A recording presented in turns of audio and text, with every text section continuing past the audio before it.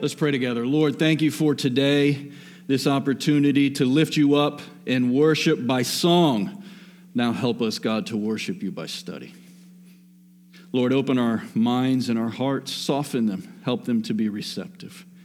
Whatever we brought in here today, Father, may those things not be obstacles, but may the power of your Spirit overcome those obstacles, those challenges, and meet us where we are to take us to the place you want us to be as men and women in Christ.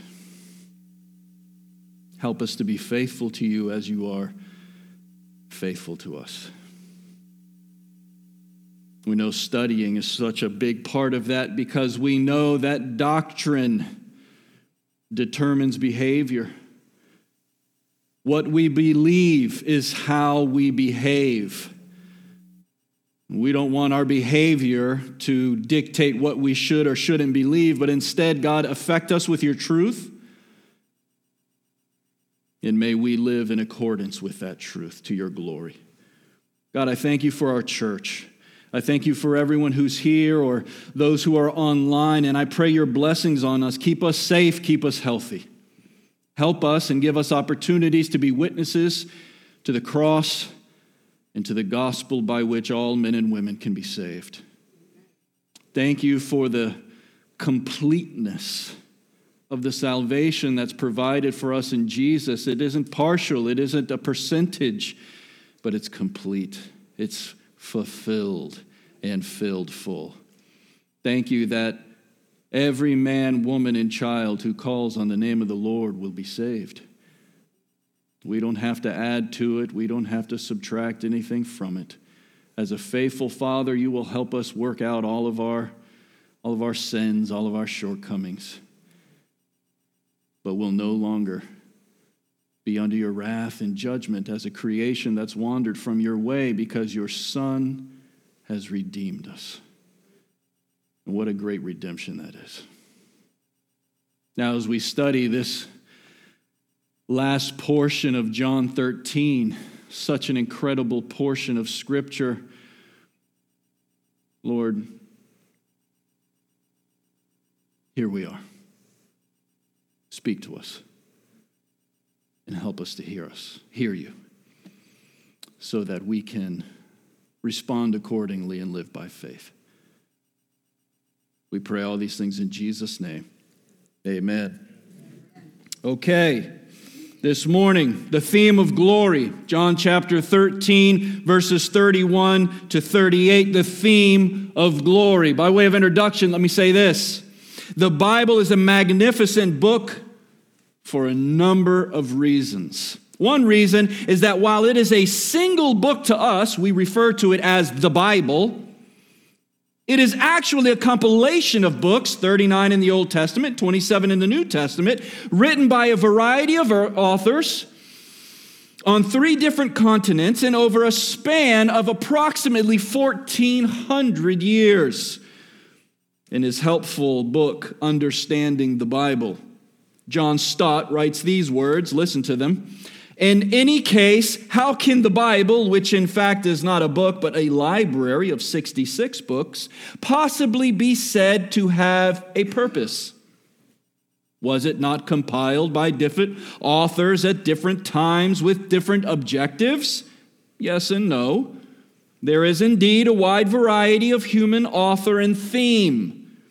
Yet behind these, Christians believe there lies a single divine author with a single unifying theme. Let me bring this to a point and say this.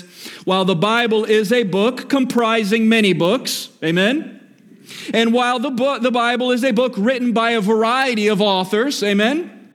And while the book is written by a variety of authors of different education levels and different backgrounds and different skills, written on different continents and so on and so on and so on, yet one of the greatest testaments to the inspiration of the Bible is that in spite of all of these differences, the Bible doesn't contradict itself in regards to its most important theme.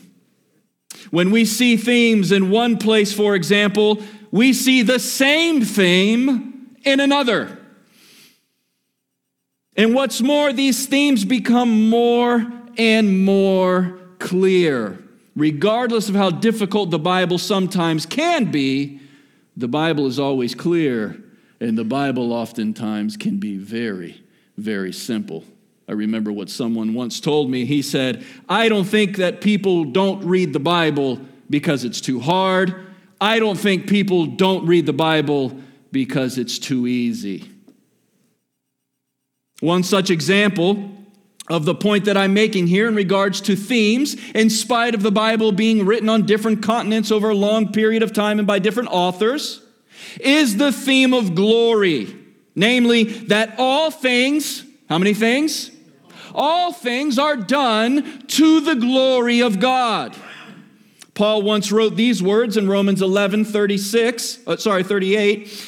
No, it's 36. I think that's a typo. For from him and through him and to him be all things, and to him be glory forever and ever. Amen. Or Isaiah chapter 48, verse 11. Isaiah records God as saying these words, for my sake I do what I do, because how should my name be profaned? I will not give my glory to another. God does what he does because God has his reasons. And God is not pursuing our counsel, our advice, or our ballots, though we often want to give them to him. God does what he does because he will not share his glory. He says in Isaiah chapter 48, verse 11, he will not share his glory with another. So it should be no surprise to us that now, when he is staring at his imminent death, Jesus is tying it to the glory of God. It should be no surprise to us as we see this theme permeating the entire Bible, that God does all things for his glory, the good of his people, yes, but for his glory, his recognition and honor. As God does all those things, it should be no surprise to us that when we get to the climactic act of redemption in history, sure, it's for our good, but ultimately, the crucifixion of Jesus Christ on the cross at Calvary is for God's glory. And so here we are at our first point this morning. Look at it again, if you would, please. Verses 31 and 32. Our first point is simply God's glory. God's glory. Verse 31 says, when he had gone out, that is Judas, if you remember, Jesus dips the bread, gives it to him. He takes it. Satan enters into him, sort of seals his eternal destiny, if you will. If you missed that message and you want to catch up on it, it's on our podcast, either on our website or on iTunes. You can go back and listen to it there. But for the sake of clarity, Judas takes it, gets up. Jesus says, do what you got to do. And he leaves. And the disciples are not certain as to why he left, but Judas knows. And Jesus knows. So we kind of turn a corner at this opportunity. Now that the betrayer is out of his presence, now that the betrayer has left that intimate setting, as we've called it over the past few weeks, Jesus is just with his disciples and he says, guys, now is the Son of Man, what's the word? Glorified. Now is the Son of Man glorified, and God is glorified in him. If God is glorified in him, God will also glorify him in himself and glorify him at once. Listen, Jesus is saying that, as we see here, he is going away, and where he's going, the disciples won't be coming. But it's to their advantage that he goes away. Because wrapped in all of this, wrapped in this moment of history, this intimate setting and this conversation, it is for the glory of the Son and the glory of the Father, because these two things cannot be separated.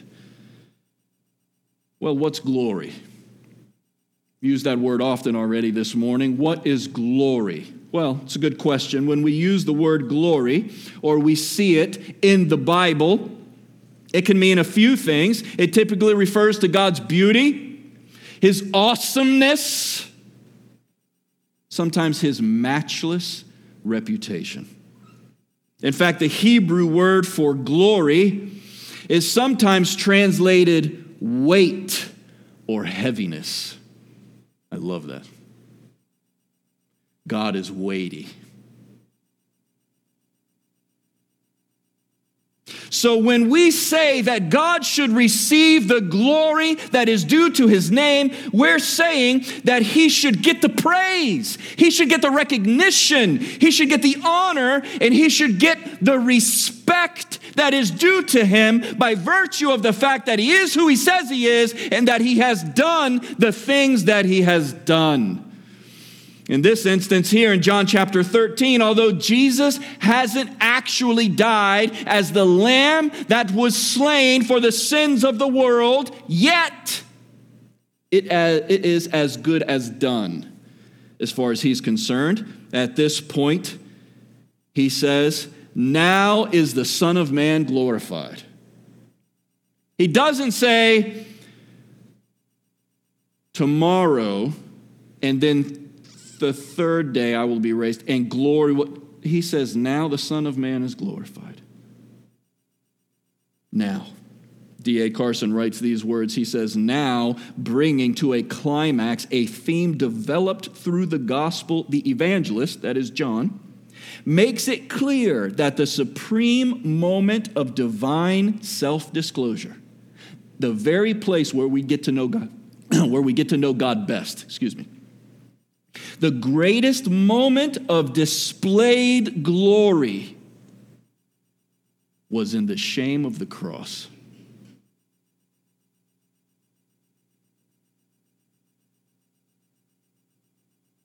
John makes it clear that the supreme moment of divine self-disclosure, the greatest moment of displayed glory,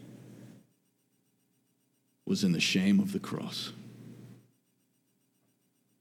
I wonder when the last time was when you, like Jesus does here, looked at a challenge, looked at an obstacle, looked at a difficulty, and said, God is going to be glorified in this. It's as good as done. God is going to be glorified in this thing. I wonder when the last time was when you didn't complain or grumble or spew all kind of pessimism and negativity and instead said, I'm going to be faithful to the will of God in this thing, and God will be glorified in this thing.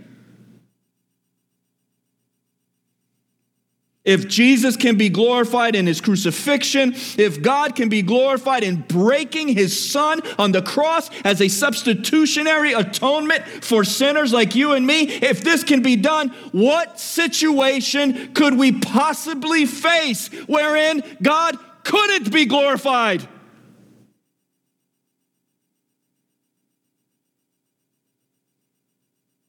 I humbly submit to you this morning that we often don't see God's glory in a thing because we're unwilling to share glory. Or we're too quick to ascribe His glory to something or someone else. Church, say amen if you're listening. Let's give glory to God. Let's place glory where it is due. Let's not lean upon our familiarity, our experience, our tradition. Sure, there's helpful notes and all of those things, but ultimately, not some things are to the glory of God, but all things are to the glory of God. That means the good, that means the bad, that means the ugly, to the extent that facing the crucifixion, knowing the plan of the Father, the Son says, not tomorrow my Father will be glorified, and He will bring me glory in my death, but now. Again, Romans 11:36. Somebody probably checked me on that. I believe it's 36, Romans 11:36. For from Him and through Him and to Him are all things, and to him be glory forever and ever. Amen. 11:36.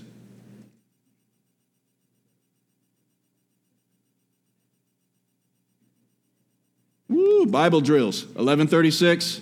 Got two over here. Anybody else want to argue? There aren't 38 verses in chapter 11 of Romans, I don't think. Okay. All right. Wow. We checked you guys on Bible drill there.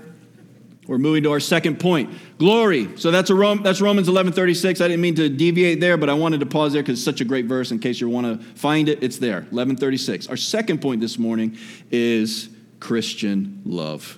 We're going to move forward, looking at verses 34 and 35. If you'll look at them with your eyes as I read, Jesus turns the corner after saying this about his glory. Verse 33, of course, little children, yet a little while I am with you. You'll seek me, and just as I have said to the Jews, this is in chapter 7 of John, if you prefer to go and look there. So now I also say to you, where I'm going, you can't come.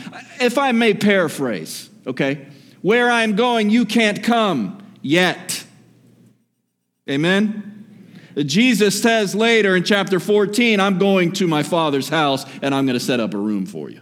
Okay, so we know that we will be joining our Lord, but not yet.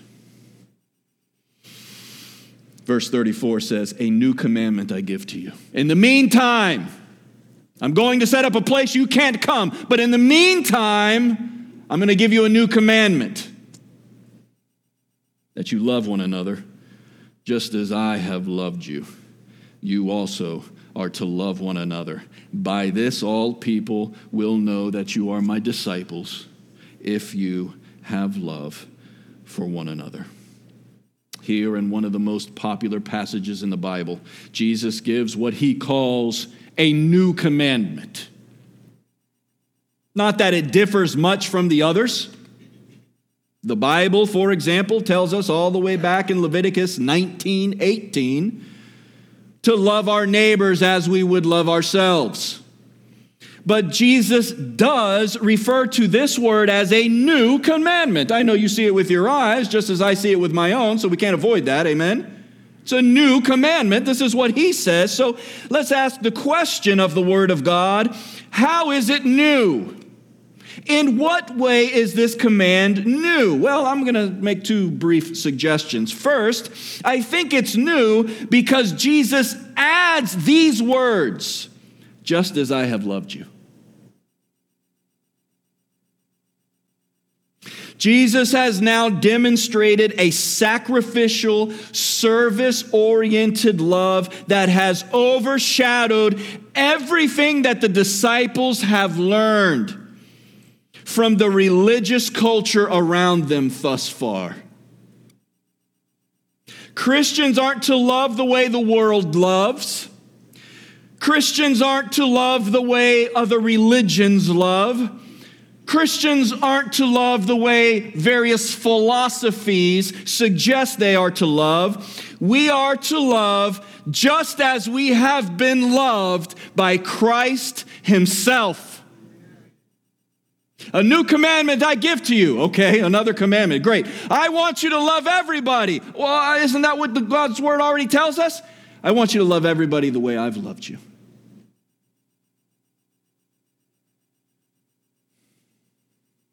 Secondly, I think it's new because this love envelops all those who are in Christ.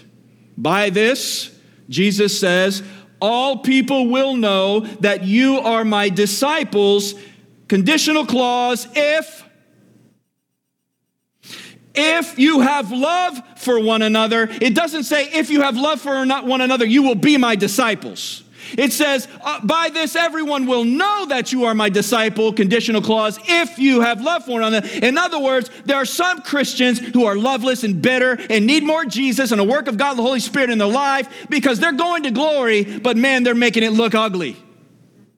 They're making it look bad with the way they talk or the signs they wave, the articles they post or their choice of language toward people. Whatever the case might be, they seem loveless. They seem bitter. They seem angry all the time. There's no love being evidenced in their life. And so why would someone wonder if Christ had made an impact in their life? Sure, Christ may have made the impact. They may be eternally redeemed and saved and on their way to glory, but people won't know it because there's a conditional clause between the redemption and people knowing. And the conditional clause is if you have love for one another. Don't you sometimes want to say, man, are you a Christian? You say you're a Christian, but you seem really miserable.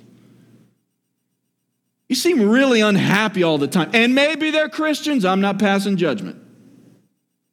But what Jesus is saying here is not if you have love, you are my disciple. He says, by this everyone will know that you're my disciple. If you have love. We can't reverse the clauses. You may be a disciple, but you may be a bad one. And in so being a bad one, losing the opportunity for others to know that you are loving, Jesus says, just as you have been loved. I want you to note something else, as important as it is to be a knowledgeable Christian. Knowledge isn't the thing by which Christians should be best known.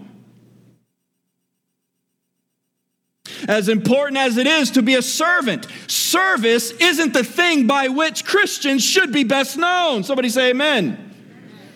As important as it is to be evangelistic, evangelism isn't the thing by which Christians should be best known. As important as it is to attend worship regularly, going to church isn't the thing by which Christians should be best known. Listen up. By this, all people will know that you're my disciples. If what? If you have love for one another.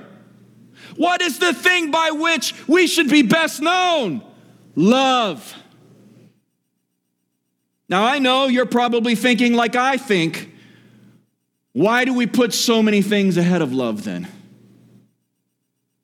Why do we as churches create a local congregation in a wonderful building such as ours, and we schedule a time, and we say we're going to worship at this time, and make people feel like the Christian life exists for an hour on Wednesday night and an hour on Sunday morning? And make people feel like when Philip leads somebody to Christ in the book of Acts, and they come to Christ, and they say, well, I want to get baptized. Philip doesn't lead them through a new members class and a 101 and a 201 and a 301. He just baptizes them. But here where we are in 2021, South Florida, we're smarter. We're wiser now. We don't do things the way the apostles did. This is a little convicting, isn't it? You want to get baptized? Yeah, I want to get baptized. Okay, well, you're going to have to fill out this prerequisite, do this IQ test, answer these questions. You got to answer them right, and then we'll baptize you. There's no such thing in the Bible. There isn't anything in the Bible either that says that you have to be baptized, for example, before you participate in Lord's Supper. Both ordinances are important. One continues on and on and on and on, the Lord's Supper. The other one is done once. Baptism. But if we don't have a baptism scheduled except for next month and we're doing Lord's Supper today, I'm not going to refuse someone Lord's Supper because they haven't been baptized. The Lord's Supper has nothing to do with baptism. We have a tendency to build gates and barriers, and we navigate people to make ourselves comfortable. I'm thoughtful of what Paul says in 2 Corinthians 3:17, where the Spirit of the Lord is, there is liberty. But some of you don't like liberty. You're intimidated by freedom. You want rules and restrictions and guidelines that you can check off as you go through today to make sure that you are a quote-unquote good person. But Jesus said, love the Lord your God with all your heart, all your strength, all your mind, and love your neighbor as yourself, and then go do whatever you want. Because if you follow those two commandments, everything else will be godly. Amen? We should be known for being knowledgeable, but not best known. We should be known as people who worship, attend church, but not best known. We should be known as people who are service-oriented and want to help our city and our community and those in need, but not best known. The thing that Christians should be best known for is love. We must keep love close, and we must keep love primary, without forsaking these other things also. By this, Jesus says emphatically and without equivocation, by this all people will know that you are my disciples if you have love for one another. Moving on, please note that Jesus doesn't say that all people will like it. I get this phone call on a regular basis. Pastor Joe, I feel like I've done a good job this week. Like, not the self-congratulatory thing, but like, man, I've read my word. I've been praying. I'm fighting against sin in my life, telling the devil no, right? Resist the devil and he will flee from you, James 4:8. I've lived a good week this life. This is man to man. Well, nobody's good in the eyes of God, right? We need forgiveness and redemption. We got that. You understand the conversation here. And yet, I'm getting pushback from people. Well, the scripture doesn't say that by this all people will like you if you have love for one another. That's not what it says. It just says that by this all people will know to whom you belong. Some of you need to understand that. Some of you need to go, oh, it's not me they don't like. It's Jesus in me. Oh, I see. You see, he doesn't say that all people will agree with you or your convictions if you have love for one another. He simply says that by our love lifestyle, people will go, that guy's probably a Christian.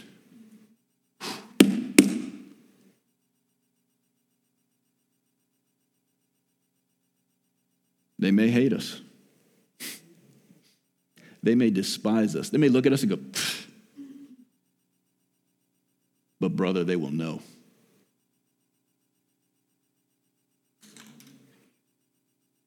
They may hate us, despise us, mock us, ridicule us, or worse, but they will know that we are his.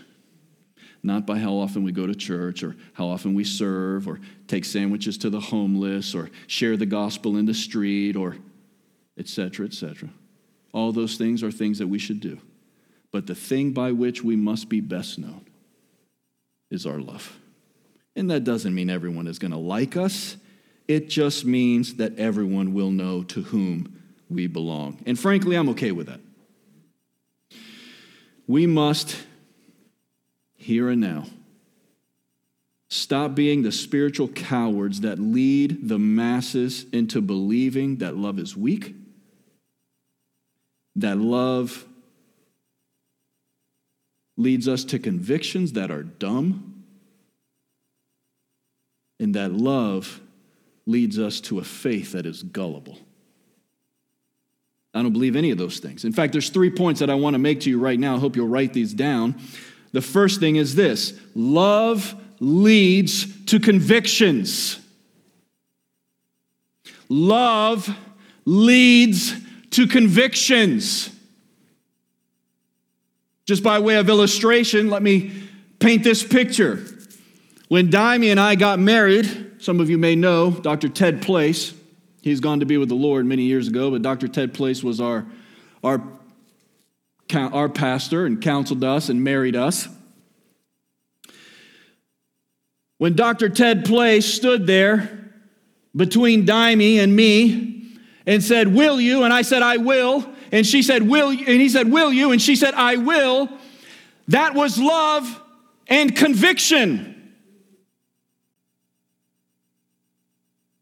Second, love leads to consistency. If there's love, there will be consistency. I love what Paul says in 1 Corinthians 13:8. He says, love never gives up. How good is that? Love never gives up. I can say this because my wife is not in this room. There are plenty of times when I went outside and kicked the pot and said, I quit. I'm done. I can't take this woman. I can't take her kids. I can't take her dog. I can't take this mortgage. Somebody say amen. Amen. I can't take this car payment. Is this my house? Right?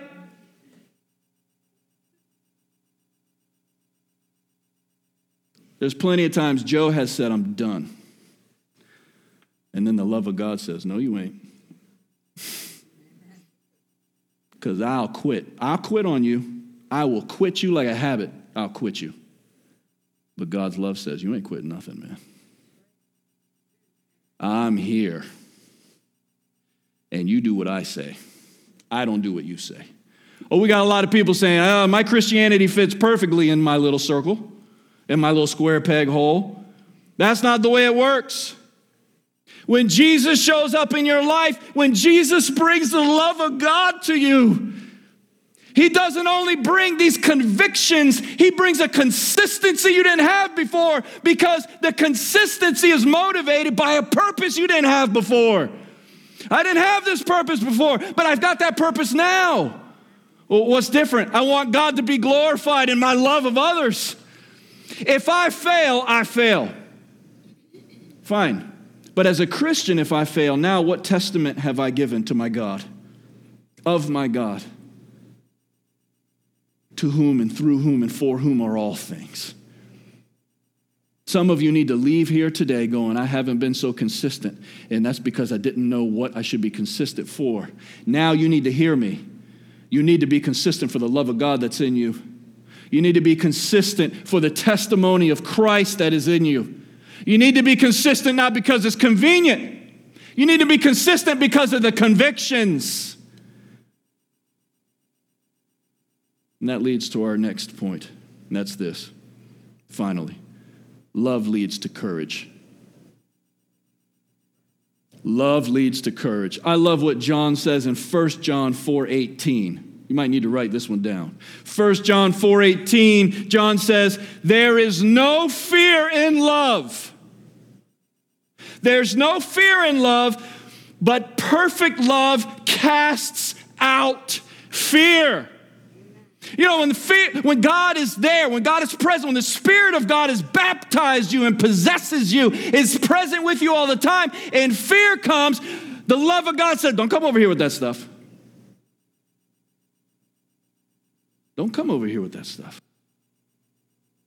But love requires courage, church. And in regards to our faith, love leads to courage with our eternity paid for by Christ. What do we really have to be afraid of? When we are challenged by God the Holy Spirit to love the unlovable. When we are challenged by the Holy Spirit to do a service that we feel we're ill-equipped for. When we're challenged by God, you fill in the blank, why are we afraid? Let's be courageous. Because the love of God, that perfect love that is in Christ Jesus, it casts out fear.